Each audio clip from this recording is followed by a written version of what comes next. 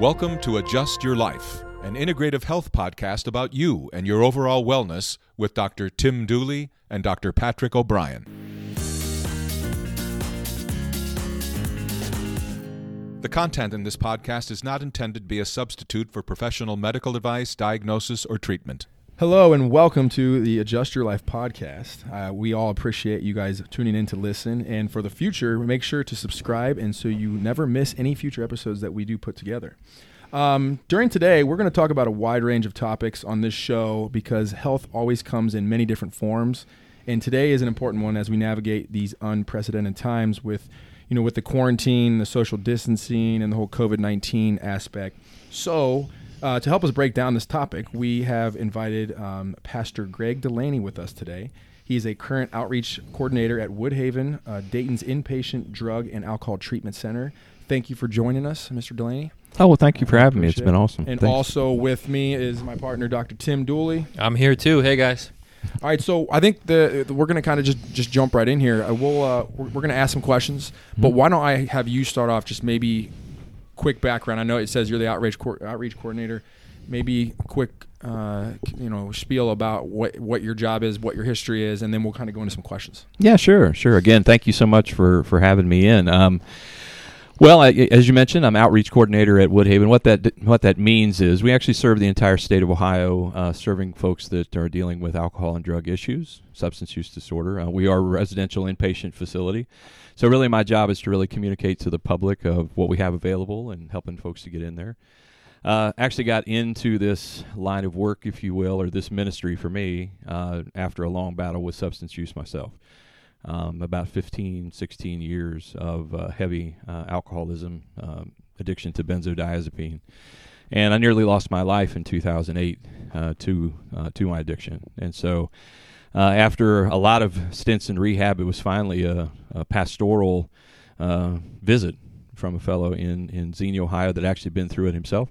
And he really encouraged me to be able to see life in the windshield and take what I had been doing really in a previous life of networking people and connecting folks to help. I could do it in this particular context. And so that brought me into the ministry. I was ordained into the ministry in 2009 and have been working kind of between both sides of the recovery spectrum, both on the traditional secular community-based recovery efforts as well as those from the faith-based community. And so obviously tons of experience, which is fantastic, and that kind of gives you a leg up on a lot of how I would try to help these patients or individuals talk through this versus you with experience in the past. I'm sure that obviously gives you quite the advantage. I think let's maybe go into the whole COVID-19, the quarantine, that type of thing. Obviously, it's a weird time right now.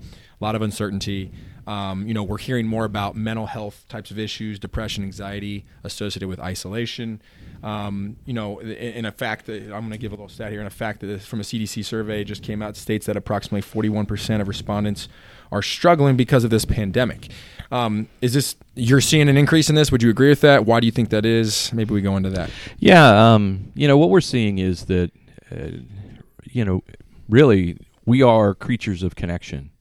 And when those connections were interrupted, when our ability to just be in fellowship was restricted, the fallout of that has been very real, very quantifiable, palpable.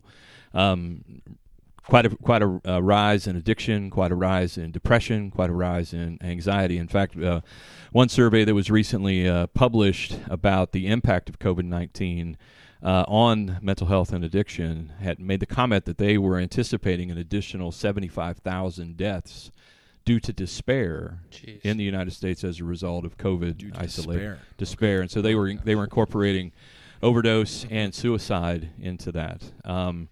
In fact, some of the suicide rates that have increased, and it's kind of the thing that no one's talking about. We actually call this, the continued mental health and addiction challenge. Inside COVID-19 is an epidemic within the pandemic. Right. Agreed. Yeah. And what we're actually seeing is some of the suicide numbers actually going over and above percentage-wise as were experienced during the Great Depression. So definitely a crisis in our community that, again, it's not getting much time on the news or anything as they're focused so heavily on COVID-19. Right. And I was thinking about it the other day. These numbers we just discussed, the 41%, are struggling. What about today's youth? We got school coming up. They're going to be, their parents are working, they're home. Are you seeing more youth involved with this? Especially if school doesn't go back, and in the whole bit there, I don't know. Is it mostly adults or is it youth as well? No, youth as well. I mean, whenever we have such a disruption in the normal pattern of life, and some of the other things that have been taken from the kids, I'll speak to it from a personal perspective. My son was a senior last year at Xenia High School. He was scheduled to be the lead in the play that they were getting ready to do. He's going to be Shrek. He was also scheduled to go to Disney World for a chemistry club, trip in May. No graduation, no parties, and my son, pretty well-adjusted kid, getting ready to go to Ohio State here, in fact, next week. But in sitting down and talking to him, he started to have some panic attacks, suffering from some anxiety issues, actually trying to cope with it a little bit with food.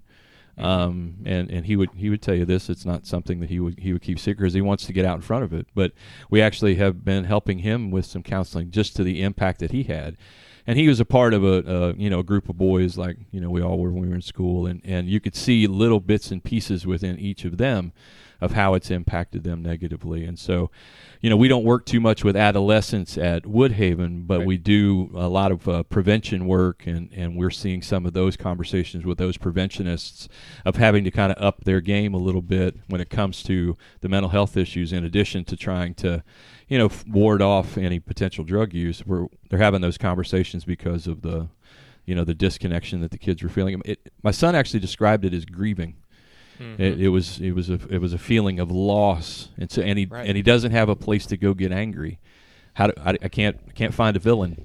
Where's the villain? This has never happened. This is just the most uncharted territory. I just feel terrible for, like you just said, that situation. Seniors don't get that experience that we all got to go through, prom and graduation and things like this. So it's supposed to be some of the best times of your life. We're at that age where we realize it now. Maybe we didn't realize it then, but you do.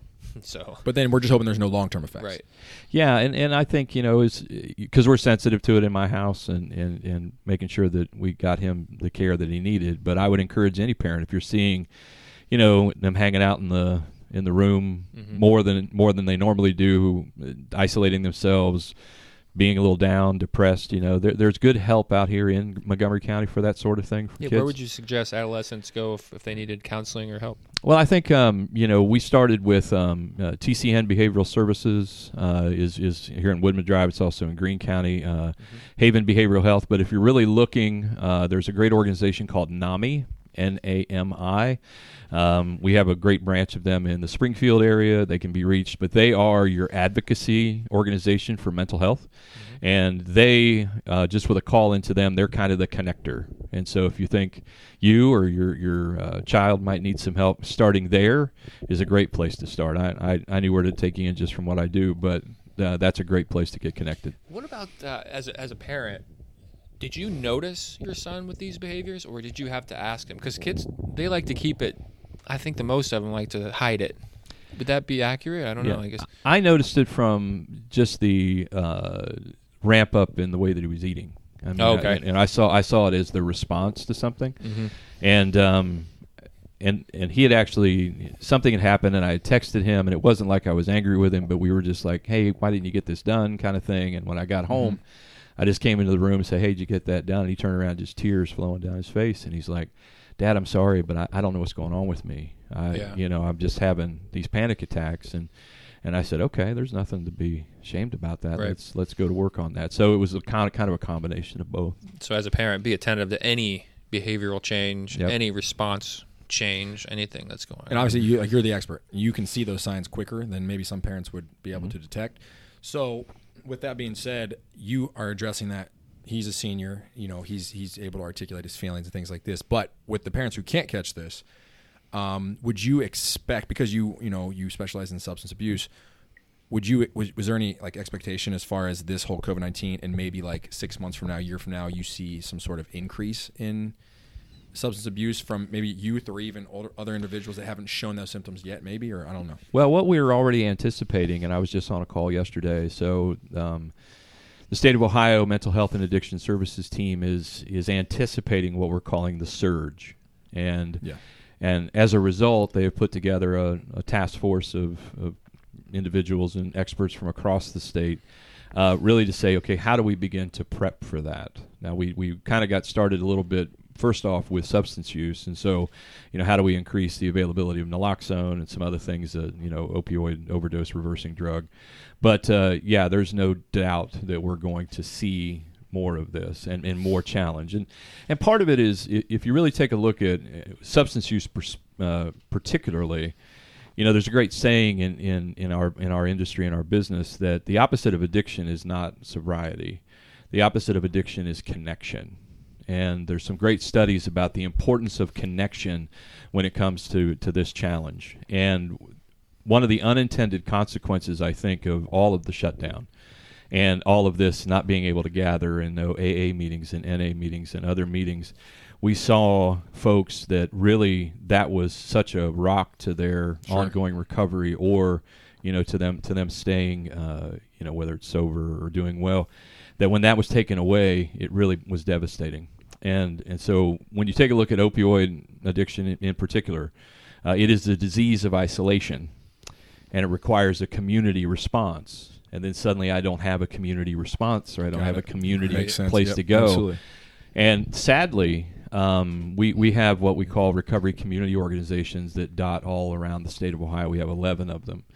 And often they are, they're staffed and by folks who are in recovery. And oftentimes someone who's got a long pattern of recovery, year, 2 years, where they've been, doing well. And over the course of about a 10-day window, right in the middle of the height of the COVID kind of shutdown, we actually lost an employee in Portage County, an employee in Medina County, and an employee in the Findlay area, Hancock County, to overdose. Oh, my goodness. And these were all folks that had long histories of recovery. But when that fellowship was taken away, when that connection was taken away, they didn't know what to do. And so that, in a little microcosm of what we've seen just in those three areas, that's what we're anticipating more of with the surge now that we're kind of getting, opening back up and whatnot. Yeah. Sure. Where are these places right now? Are we open now? Can we gather now in most of these outreach communities, or is it still closed? Yeah, I mean, what we've seen. Like your traditional AA and NA meetings are starting to meet, live. We still have the groups of 10 requirement, so a lot of folks have adjusted to that. A lot of our faith-based meetings came back online once the churches were allowed to come back online. So the attendance at some of those things, like Celebrate Recovery and others, because they're housed in a church, have been bigger just because it's a faith meeting. But yeah, most of that's coming back online. During the height of the quarantine, we really got creative and did a lot of Zoom meetings. There was a lot of Zoom recovery going on. But again, it just kind of wasn't the same. And what was interesting in some of the conversations when it looked like we might, shut things down again, the anxiety level within the recovery community went through the roof, because they were like, I'm really tired of Zoom. Zoom was okay for a minute, but it's not what I need long term. So the good news is that, fellowships are back together, and folks are able to get the help that they need and be able to link up, together. Okay. And we've seen some really creative things, like in the case of Medina, they were doing drive-through recovery. So they had peers and folks that, I pull in and I stay my 6 feet and we just talk out of the car or stopping by. So the one thing about our folks who support our folks who are dealing with substance use disorder, there's a lot of creativity there. Mm-hmm. And really, because they have just a heart to help, because most of them have been where they are. You have a question? No, I would guess the biggest thing is, let's say someone who's listening to this is debating on going to a meeting, or is having an issue, or maybe doesn't even realize they have an issue, and maybe we need to find a way to kind of help exploit that. I mean, what for the listeners on this show right now, that think they may have a problem, what's the first step? Like if they're listening to it right done with listening to this podcast, what's the next thing? If they want to take initiative to go seek help, what's the number one thing? Where will they start? I guess? Well, here in Montgomery County, we're very fortunate in that our ADAMAS board, that's the addiction, and mental health services group that's here. They have an app that you can download on your phone. It's called Get Help Now. Oh, wow. It's a very robust app. So if you just go out to your Google Store or your whatever on your iPhone, that app coming down, it immediately starts to give you direction, saying, "Hey, I'm needing some help," or "I think I need help," and then based on some of the criteria, it'll point you in the right direction. Like all healthcare, a lot of the work and where you can go is insurance driven. So there are providers that specialize in different kinds of things. At Woodhaven in particular, where I work, we serve the Medicaid population, and we serve all flavors of that. So I think if somebody was looking for that immediate help, that's a good place to go. Okay. Another thing to think about is, we're very fortunate here in Montgomery County as well that our faith community has some good understanding. And you can go into your church, and often you may find someone that can help you, find your way to help.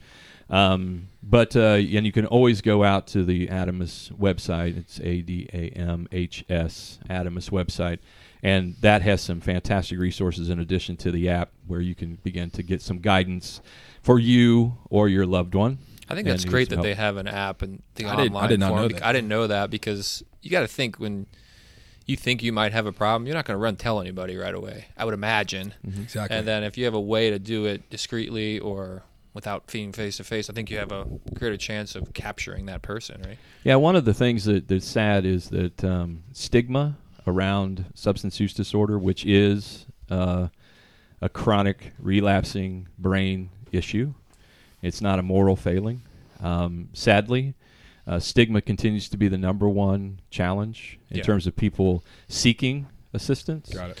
And one of the things is only 1 out of 10 folks who are dealing with this will seek assistance, and often it's due to stigma. They'll 1 stay out in of their 10. suffering. Yeah. Really? Oh my gosh. And that's lower than I thought. Yeah. So it's in fact, I just did a webinar on stigma earlier this week, and when Recovery Ohio convened, it was actually Governor DeWine's, one of his very first initiatives after he was sworn in was to create Recovery Ohio, and that's a task force of a lot of different folks, lawyers and doctors, and I'm the faith guy on there and some other things. But when we got done kind of saying, okay, what were the top priorities for the recovery community in Ohio, going forward in Mr. DeWine's administration, still number one was stigma. How do we reduce stigma? How do we begin to change the narrative as to what addiction is and what it isn't? Mm-hmm. And especially from my standpoint, the faith community still struggles with it. But a lot of times folks will say, well, man, I can't let anybody know that I got this going on, or, what will my boss think, or what sure. my dad, he may get, so no. You were right about that. There's definitely stigma. That makes sense. Mm-hmm. Yeah, and you mentioned that 1 out of 10. How do you know, or how do they know, how do you know if you have a problem? It's different than someone telling you you have a problem until you accept it, right? So how do you know, or when do you, whether it's personal, whether it's speaking to a lot of these folks, how do they know? I tell you, it's difficult, and I'll speak from my own personal experience. One of the things that happens to most folks who are suffering with this is denial is huge for a lot of different reasons. And so often you do need someone to kind of at least, be a little bit of a, mirror for you to say, hey, are you okay? Is everything all right? Because it's hard. It's hard to admit that you've got a challenge. So that's still, a problem out there. It's hard, But I think if you're noticing that, what happens with substance use disorder, it attacks the kind of the survival center of the brain. And so, as we use it, our desire to eat, drink, procreate, have shelter, find shelter and take care of our kids, we call it the hijacker. And often when our brains start to get hijacked, we're not seeing it. We're not, kind of it's not cognizant. Tangible. It's not tangible, right? But others that are watching us are seeing it, loved ones and whatnot.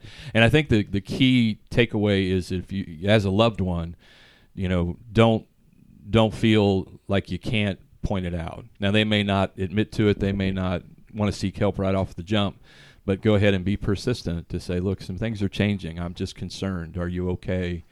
there's no shame in seeking some assistance and some help with this. So You might get some combative nature with that too, Oh, right? yeah. And fight back and I mean, I'll just speak from experience today. I've got a dear friend, classmate.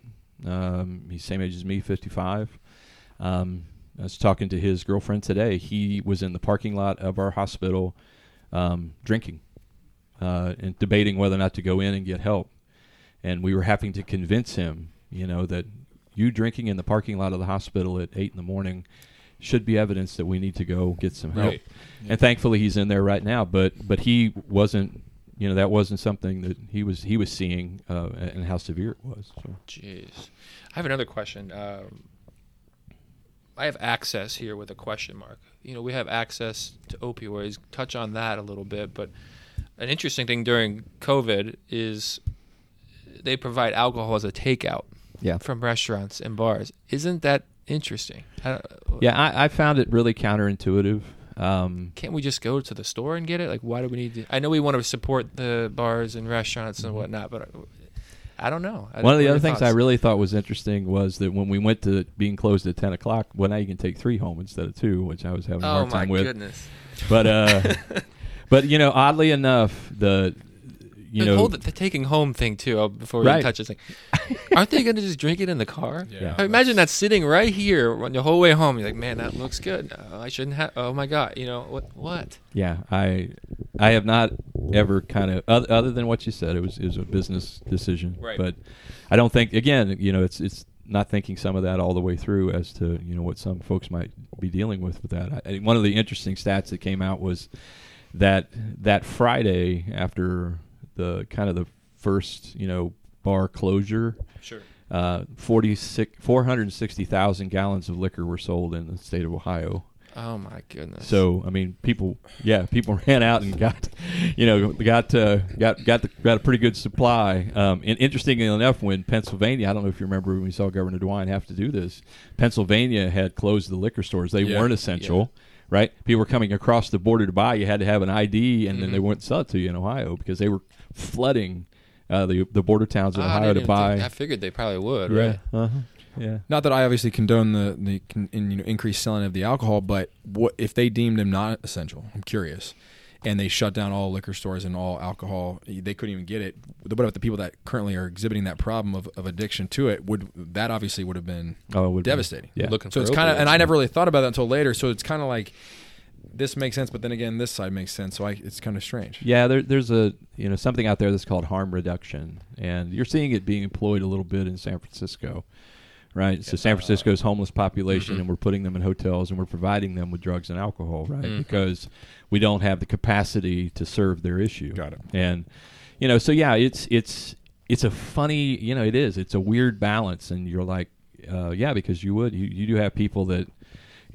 Sadly, you're waking up every morning and walking down to the local drive-through or getting a 12-pack of beer just to get the day started. Yeah. That's a reality. We actually saw when the pandemic first hit, we saw a decrease. We have at Woodhaven, really right now we can accommodate about 155 folks, men and women, in our facility. We saw our numbers go down into the 105, 106 range. And some of that was due as we had to adjust inside to all the telehealth kinds of things. Yeah. But we're back up now to, I think we had 130, 132 in the house this morning. In general, we're starting to see more folks come and seek treatment. On the other side of it, we have seen an increase in overdose as well. Tracking, for example, April 2019 to April 2020, we're up about 20%, give or take, here in Montgomery County for overdose death. We were actually trending down since we put some of the things in. As a nation, we were up about 5% in 2019 over 2018. But Ohio was, starting to go in the right direction, and now we've seen this increase. When you go back and talk a little bit about the mental health piece, SAMHSA, which is our national substance abuse, organization, they have a helpline, a text line in D.C. And in 2019, their crisis line received about 2,000 hits in April of 2019. April of 2020, right in the middle of the heart of the mess, it was up over 20,000. So a lot of people reaching out, trying to find help, and so we've seen an increase in our, our folks coming in. Okay. I have a question about pain. Physical pain. I mean, the majority of your folks who come in, is it physical pain, mental pain? Do you? Speaking about like the opioids. Yeah, about the opioids. Well, how do they get on it first, and then how do we get them off? There's a doctor, and I'll paraphrase the quote, Gabor, and it's Mate, Mate or Mate. I'm never quite certain how to pronounce it, but he's a well-known addictionologist, and he makes the statement that all addiction is rooted in pain. And is it pain from disconnection? Is it pain that's physical? Is it pain from trauma? And there was another guy, Matthew Lieberman. He was kind of a research psychologist. And if you give me just a couple minutes to tell you a quick story. Yeah. So he had his grandparents. He observed them as a grandkid, and they were high school sweethearts and got married and had 50 years of awesome marriage. And they were this gregarious couple, outgoing, life of the room all the time. And then his grandfather passed away from prostate cancer, and he watched his grandmother completely change, a 180. And so when his grandmother passed, he had several people that asked him, said, I think your grandmother died of a broken heart. And so as this psychiatrist, psychologist kind of guy, he said, I wonder if there's any merit to that. And so he did a study where he started to take a look at what pain looked like in the brain. And he put 3 folks in their own MRI, and he began to scan their brain, and he had them playing a little game. And the little game was they passed a ball between the 3 of them. And somewhere in the middle of the game, they took one person out of the game. He wasn't going to get the ball anymore, and they just passed between 2. And the one that wasn't getting the ball started to feel the rejection of that. And where that pain lit up, it lit up in the exact same place that the physical pain lit up. And so he came to so his what he surmised was that emotional pain, physical pain, social pain, all kind of reside in the same place. And if you take that and you couple it with what Dr. Gabor Mate has surmised as well, is that all addiction being pain related. So people are looking to deal with something to calm the pain. And when I find these substances, often, it could have started with physical pain. So I got overprescribed or whatever. But often what we've seen is folks are also dealing with emotional pain and issues of that nature. And, oh, wow, this stuff helps that too. It's, it's checking me out. I don't have to deal with that anymore. And so that's when kind of the addiction is even advanced and pushed forward. Once these patients are on opioids or come off of them, are they allowed to take anything else as far as like medicine, like psych meds or anything like that to help? They are. Okay. Yeah, we have, whereas I don't test myself with alcohol. Right. But, I'll quickly admit I take Wellbutrin every day, to keep there's still a place for that. It's just, again, it's, and you also have to realize that there is a entire practice of what we call medically assisted treatment that's out there, where folks are getting some medicine to replace some of that medicine, everything from methadone to Suboxone. Kind of weaning them off the higher amounts. Yeah, okay. And so that's out there as a protocol and as a path. In fact, it's actually the gold standard when it comes to our folks at SAMHSA on how to treat substance use disorder. So, but yeah, what you're lighting up in your brain and with whatever the substance is, your brain gets to the place where it really likes it. And then, but once you've taken the path of, getting away from it for a while and your brain has started to heal up, it is still susceptible. If I would reintroduce that, that substance again, often you'll hear that, someone's, man, he hadn't had a drink for 10 years. And then suddenly when he did have a drink, he didn't just have a cocktail at dinner. He went where he left off. Right. Yeah. I had another thing with the access of the opioids. Is the number or is it easier to access opioids in Montgomery County now compared to 5 years ago, or is it much less? It's much less. Okay. We're very fortunate here in Ohio to have something called ORS, which is it's a pharmaceutical tracking, because we had a lot of doctor shopping that went on early in the opioid epidemic. And so that's helped. We're also seeing physicians being much more responsible, both in the ER as well as in private practice. Where the things have switched, we had such a rise in heroin and black tar heroin use and that sort of thing. Yeah. That has now shifted to where what we have now are it's really a polysubstance problem these days. So fentanyl, which you've probably heard about, it's in just about everything. And so 92% of the overdoses that happened in the United States in 2018 were polysubstance in nature. So that means I was taking, I might have been, taking cocaine, but there were other things on board. And so that's what we're seeing today. And, you're seeing pills be manufactured that are all fentanyl. We've got a brand new thing on the street called ISO, which has been around for a minute. That's the street name. It was a drug for chronic pain, but it's starting to, find its way onto the street as well. So. Jeez. Well, I kind of want to chime in kind of on, where we could come in, because, there's professionals in different ways to help with, you said, issues affiliated with social pain, emotional pain, but maybe get into the physical pain. We're as chiropractors and as a full medical office, we provided a lot of different pain relief type therapy without the use of drugs. And a lot of people I've dealt with, I know Dr. Dooley has as well, have had a history of use of opioids, or whether it's an abusive state or not. Maybe they have chronic hip pain they can't get rid of, and they constantly they need an X amount of Vicodin on a daily basis. And I've had plenty of patients that way.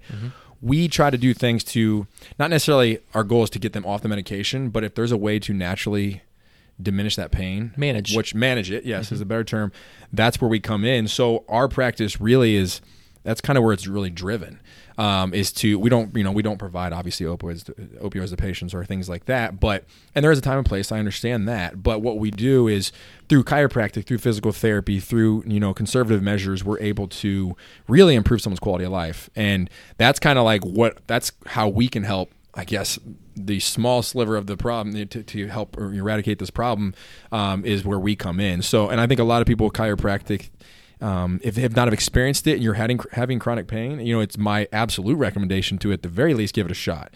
It is non-invasive. It's extremely effective. It's been around for well over 100 years. So that's kind of and affordable too. And very affordable. That. And covered by insurance. Yeah. So, it just depends on the kind of pain, but from the physical pain and the opioid aspect, we do everything we can to go down a different road, I guess. No, and I think one of the key factors, we even put this in the Recovery Ohio reporting, is advancing the conversation around alternatives to pain management, like what you guys do. I was just, ironically, I was just with somebody at breakfast in Cincinnati today that her son, who was dealing with some of these issues, responded well to Reiki.